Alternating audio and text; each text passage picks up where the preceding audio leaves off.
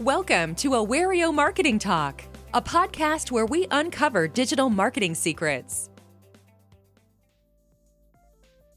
My name is Andrew Jenkins. I have a company called Volterra.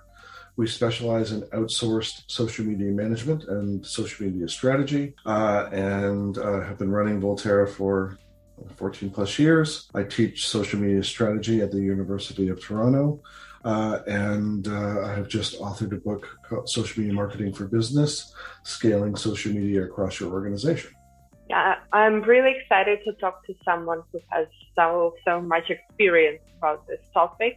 And my first question is about the current state of social media. So we collaborated with Volterra, as you know, on a case study a couple of years ago. And I think that social media landscape has changed quite a bit since then. What are the services that brands and businesses need nowadays the most from social media agencies? What kind of social media direction they choose? Well, the first thing is the rise of video and just richer media. Whether it's through an agency or it's the organization themselves, they've got to focus on having more rich media that's more visually engaging, and as well getting away from the one and done. Like I wrote a blog, we shared it in social, and then we moved on to the next one. Where we did a podcast and we shared it, we did a YouTube interview, what have you. Squeeze as much juice from the lemon as possible. So if you go to the trouble of, so we're recording this on Zoom right now. So if you go to the trouble of creating this core asset, is, ask yourself what can be done with that core asset. So I'll have the master file, which is the full episode, if you want to call it that. But then I can parse it into more snackable video, more snackable audio clips, some teaser content, to basically introduce people to in a short 30-second, minute and a half kind of clip that I can distribute across a variety of social channels, and then give them the option to watch or listen to the full episode. I can transcribe the episode and turn that into a blog. If there were, if the discussion was about, 5 tools for B2B marketing or whatever, then that could be a listicle, that could become an infographic, and suddenly the foundational asset that was the interview by whatever format suddenly becomes 6, 12 different pieces of content, and I didn't have to make 6 or 12 distinct pieces of content. I'm building from something. So I'm working smarter rather than harder. Is it still work? Absolutely. But if this makes it easier for companies and agencies to get into or stay competitive in the content marketing game, then that would be the recommended approach. And as much as blogging is an integral part, it's changed. People are not reading blogs as much as they used to. Now there's AI tools that will read the blog for you in a lovely, British accent if you want that. But again, it's not only rich media, but it's also addressing the consumption preferences. Some people want to read it, some people want to listen to it, and there are AI tools that'll turn a blog into a video, and it'll present the text to you in an animated way. So lots of options. So speaking about reading, of course, I have to ask you about your book, especially if you say that people don't read as much as they used to maybe nowadays. Why did you decide to write the book? Why did you decide that your knowledge and experience will be shared best in this format, in this way? Well, the writing of the book, albeit challenging, was made easier by the fact that many of the things discussed in the book I had written about or given presentations about or been interviewed about, etc. So a lot of, I had a lot of stuff in my head, you mentioned the case study that we've worked on together in the past. That could be incorporated. I could add or update, not the results of the case study, but I could speak to things, what's transpired since the case study, as we were talking about just a moment ago. What inspired the book was there are quite a few social media marketing books available, and my book does speak to social media marketing. However, there aren't very many books. In fact, the book that we use as a text for the course that I teach at U of T is nearly a decade old. It's still relevant to a degree, but I thought there was an opportunity to provide something updated. And where I saw the gap was, like I said, lots of books on social media marketing, but there are not many books for someone who finds themselves in a social media role in a mid to larger organization, or even for agencies that are supporting mid to larger organizations on their social media strategy, to understand the dynamics of a larger enterprise, developing a social media policy, internal stakeholder management, workflow, content planning across teams, business units, etc., and all the many complexities that come with a larger organization. It's not the sexiest part of social media or the cool parts. However, it's necessary. So the book is intended to be a bit of a handbook, somewhat prescriptive, or kind of a step by step, or a lot of information for consideration. Like, you may find yourself in this situation. Here's some things that you may want to consider.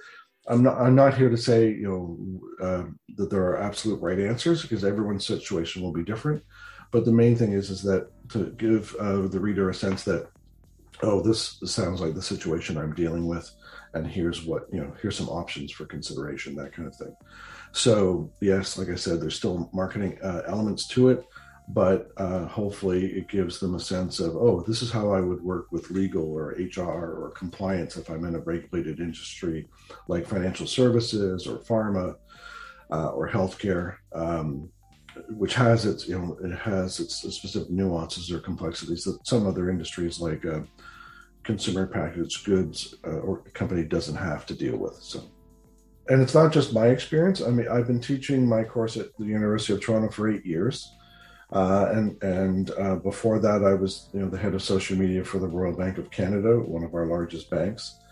And but in the 8 years that I've been teaching, all of my students, the course I teach is in the School of Continuing Studies. So all of my students are working professionals. That many or the majority are coming from larger organizations like banks, pharmaceutical companies, insurance, healthcare, etc. And I hear from them directly about the challenges they face. And like I was saying, it's not the cool part of social necessarily all the time. Yes, you get the fun part of creating content strategies and seeing campaigns succeed and so on. All that's part of it. But a lot of the time and energy is taken up with just stakeholder management, making sure that policies are being properly developed, properly adhered to. Sadly, sometimes you have to deal with HR when someone's done something in social that they shouldn't have. It's not talked about much, but there's a lot of time and energy devoted to, I'll call it, policy and procedure that supports the execution of the social media strategy. So your book starts with this story of you setting up a Twitter account for the first time. And you say that you made a typo in your very first tweet, and then your second tweet was about the typo, and then you got a reply from your friends telling you just to relax and take it as it goes. And I wonder, in 2022, after so many things happened, after social media developed in such an amazing way, what's like the number one rule, the best rule for social media, for accounts on social media? What should they focus on? It's something it's easily said, but this idea of being human, to say, you'll see all these social media pundits say, oh, we need to be more human and social. It's something easy to say, but it's hard to do. And sometimes I'll say to people that are in a large organization, maybe a little more corporate, a little more serious and sort of buttoned down, as they say, and I'll ask them something as simple as, would you be allowed to say good morning on a Monday morning on your corporate account? Pretty innocuous kind of comment. And oftentimes you get this like, and they're just not accustomed to thinking, oh, I can put some humanity, or I can infuse some humanity into the social channels. And the other thing is to think about, there are people behind those social accounts. We forget the fact that my relationship with a corporation is usually through people. It's not this, static or inert thing that is this company or organization that I'm dealing with. I'm dealing with one or more people within it. And so this goes to the concept of employee advocacy. If I, foster a culture that enables my employees to be more social on behalf of my organization and to be, human, and the other, often sometimes overused phrase is transparent. So you need to be prepared, if you're going to operate in social, that you may be called out and judged by your corporate behavior. So you need to be prepared for that. And so if I can empower my employees to be more human on our behalf, within reason, I'm not talking about, telling inappropriate jokes or sharing, like edgy content that, could be potentially misinterpreted, but something as basic as, like TGIF, thank God it's Friday, or, happy, Motivation Monday, or Wednesday's hump day. Like, many of us are all facing the same situations. And so if we can acknowledge that we're human, we're experiencing many of the same things, and, we can make it easier and better for each other to get through the week through our content, then all the better. But there are many people within, the realms of leadership that are like, nope, we push out our corporate messages. It's a one-way, it's not even a conversation. It's just one-way broadcast. We just keep pushing, and we hope people respond. And then I think, well, there seems to be a point being missed there. It's called social media, and we're not being social enough. We're certainly pushing media out, but we're not being social enough, or as social as we could be as brands. Yeah, exactly. I think many companies do this broadcasting strategy when they use social media just kind of as a loudspeaker. And I know that Volterra mastered social media engagement on many channels. And I wanted to ask you, are there any tips, except for this being human thing, which you already mentioned, for brands to improve their social media and encourage this social media engagement from their followers or their target audience?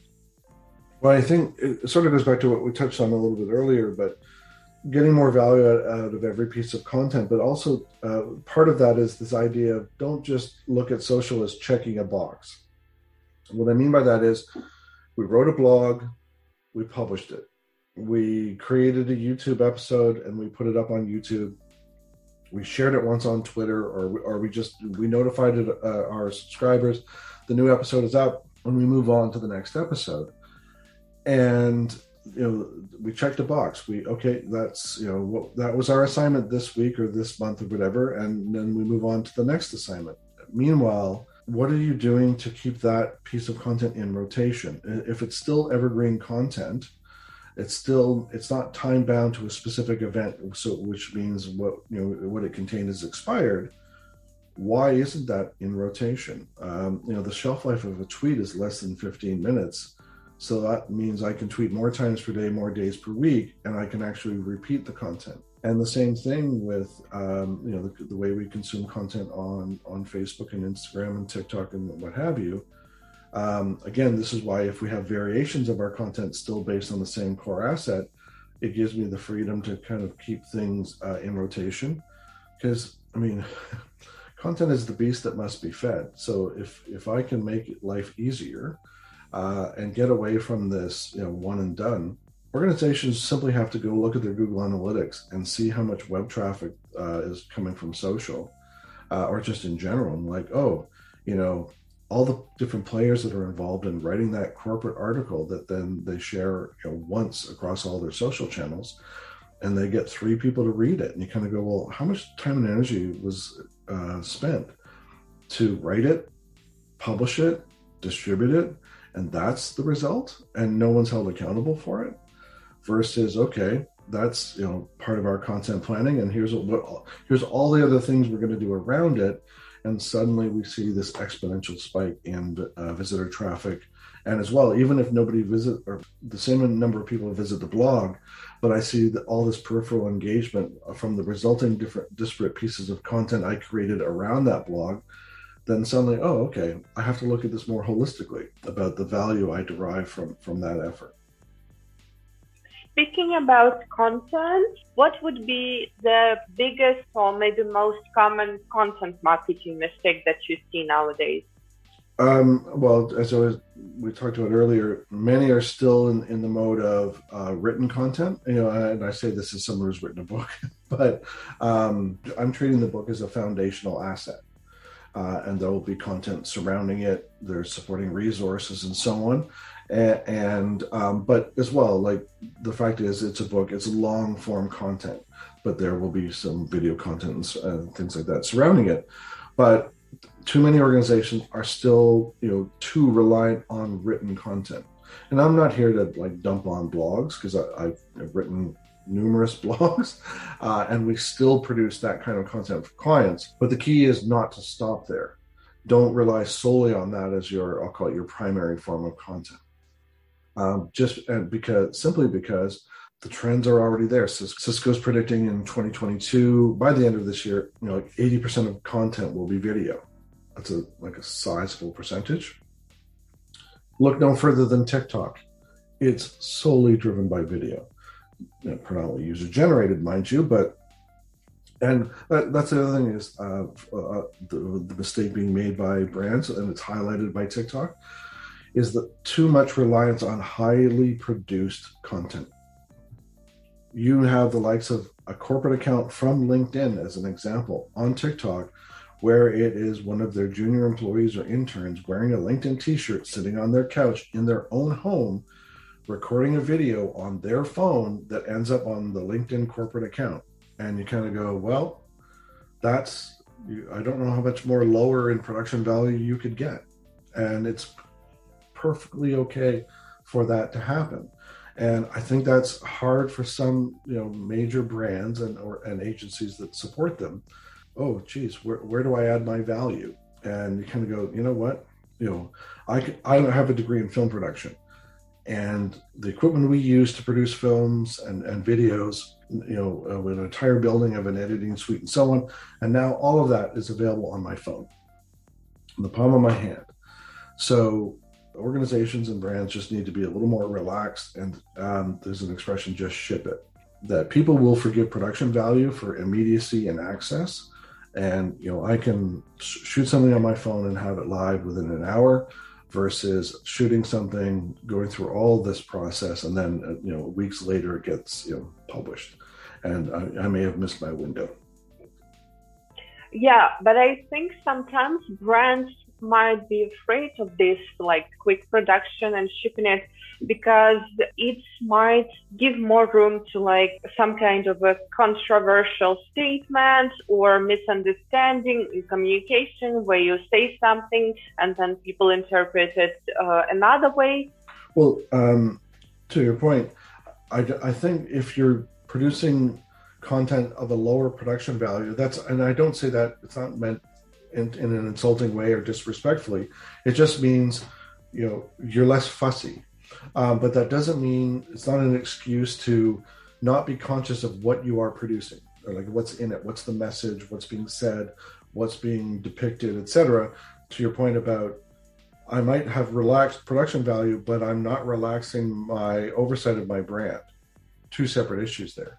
And to your point about sentiment, and this goes back, this is directly in Awareo's wheelhouse, is when we do social media listening, and we're tracking sentiment, we have to, do a deep dive and look at what's being said.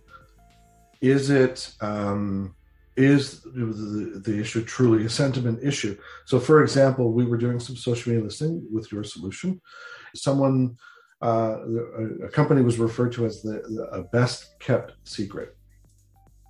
And the word secret triggered a negative sentiment. And thankfully, your solution can be taught, so you can change the sentiment. But the thing is, when it comes to sentiment and social media listening, you do have to look, do some more granular analysis and look at in proper context. is this truly a sentiment issue? And if it's not, great, you can make it neutral or positive. But then if you are seeing a trend or some consistent commentary that is trending in negative sentiment, is to look at, it's not what so much as what's being said, like that's the first, I'll call it red flag or signs of something, some issue is afoot. But then it's what is the systemic issue, underlying issue that might be causing that negative sentiment. So if I'm a telecom company and people are complaining about an outage, or my toll for the customer support phone line is, has ridiculous long wait times, those sorts of things. What are the underlying issues that might be causing that negative sentiment? Is it I'm trying to register for a webinar on my website, or I'm an e-commerce and the website's crashing because we've released a new product and nobody, the website's overwhelmed and people can't make the purchase, or like I'm Live Nation selling tickets and the tickets sold out for a particular concert, sold out in 10 minutes, leaving thousands of people disappointed, that kind of thing. So it's really, like, I call it peeling the onion, looking at what negative sentiment like posts have been accumulated, and then starting to sift through them. What is truly negative? What sense of why that they might be deemed negative is happening, and I call it sifting through to get the actionable insight. I also wanted to ask you about the nature of social media. On one side, there are principles that are always relevant for social media, like you mentioned, being human, being transparent, being genuine, or like things you talk about in your book, how to communicate between different departments, from social media departments to like HR, how to establish these policies. But then on the technical side, social media is always developing. There are constantly new features, and also the content constantly changes, like the memes, the jokes, the trends. And I wanted to ask you, is it possible to stay in the know all the time? Well, I'll be the first one to say it's challenging to stay on top of everything. I mean, I might be unique in that I'm just naturally curious. I'm a bit of an information junkie. And plus, because of my teaching and because of the work that we do with clients, I have to stay on top as best I can. But again, I do give myself an out to say I can't know everything. Some things I have to come back to later. I use an app called Flipboard that enables me to scan, like different sources of content, so I can stay abreast of there's a new announcement from Instagram, or this change on the Facebook platform, or what have you. But I mean, I was on Twitter. I've been on Twitter for 14 years as an example. I've watched that platform change dramatically, and every time someone says Twitter is over, that's the channel that everyone goes to because it's real-time news. I give that as an example. TikTok is 5 years old. It is now the most downloaded app. I don't know what the next new bright new shiny thing is. Clubhouse was really hot a year and a half ago, not so much anymore. And so you have to be careful of, okay, I need to be aware of something that's emerging, but I don't necessarily have to say, okay, we need to establish a presence there. Be mindful of something that's emerging. Pay attention to it, see whether or not it's relevant to the audience that you want to serve. It may not be. And so it goes back to something that I mentioned in the book about be careful of the bright, shiny syndrome. There's that really cool new app, or that cool new platform. Yeah, check it out, but don't feel that you have to establish a base camp there necessarily, because you have to be careful. You don't want to be a mile wide and a foot deep on 10 different platforms when, if you really took a step back and examined everything, you know what? 90+% of our audience is on 3 platforms, whatever those 3 might be. So it's just about being mindful, patient and diligent, because you can be on 10 platforms, but every platform you establish yourself on has to be resourced with people and content, and you may just put yourself to the point of just unsustainable if you're on too many and having to produce content for so many. Thank you. Okay, now I have some quick fun questions for the end. What's the first website you open in the morning? Well, usually it's email. but in terms of content, I open Flipboard. And again, it's pulling in from disparate sources. Well, and so I flip back and forth between Flipboard and Twitter. And Flipboard, I can look at Twitter through Flipboard, and I can save articles to Pocket and things like that. So Flipboard's a great way to consume Twitter, especially on an iPad. Yeah, the next question is, who should you follow on social media to learn social media marketing? Follow hashtags like content marketing. You'll find players, follow Content Marketing Institute, Social Media Examiner, Social Media Today, Social Media Explorer, Marketing Profs. Those are Convince and Convert, Top Rank Marketing. Those are some good places to start. Follow Awario. I'm not being facetious. Many of the technology companies in social, you're doing, and we do it as Volterra as well. We share a lot of content that isn't our own, isn't authored by us, but is valuable to our target audience. We're trying to be a resource, to be helpful, to educate. And indirectly, that promotes our brand and suggests that we might be a viable or attractive service provider. But it goes back to the underlying philosophy of social, which is to be social, to be helpful, to be a resource, and to kind of pay it forward through content. Next question. What would you choose, Instagram Reels or TikTok? Hands down, TikTok. Form content or short form content? Well, it's funny because you're seeing content in both camps. You're seeing people look at 250 words, and so I can a quick snapshot. But it's kind of, they work hand in hand in that the short form is to serve the long form, and you are look at, whether you love them or hate them. Look at Joe Rogan, 3-hour podcasts. Meanwhile, you can have the Marketing School from Neil Patel. That's a 6-minute episode, but when we do analysis on content through something like BuzzSumo, 1,000 words and up are the pieces of content from a written form point of view that gets the most engagement. So I think people are appreciative of more substantive content where there's research, it's robust with data, that kind of thing. So that's, I think, is worth considering. And that means you don't have to write 1,000 words a day. You can produce fewer pieces of content, but more substantive. And I think there'll be some appreciation from your audience for doing so. Okay. And finally, where can our followers and users find your book? And you maybe on social media where you share your expertise, where should they keep an eye on you? So I'm A. Jenkins on Twitter. They can find me on LinkedIn. My corporate website is volterradigital.com. There's a link for my book there, but you can find my book on Amazon or Kogan, Kogan page.com. Volterra Digital is on social as well. So take your pick. Okay, thank you so much. Thank you for listening to Awario Marketing Talk. Hit the subscribe button if you are new to our talks. If you are a long-term listener, do not forget to like, comment, and share. Leave the questions down below if you want us to cover some specific topic. Stay tuned for our updates.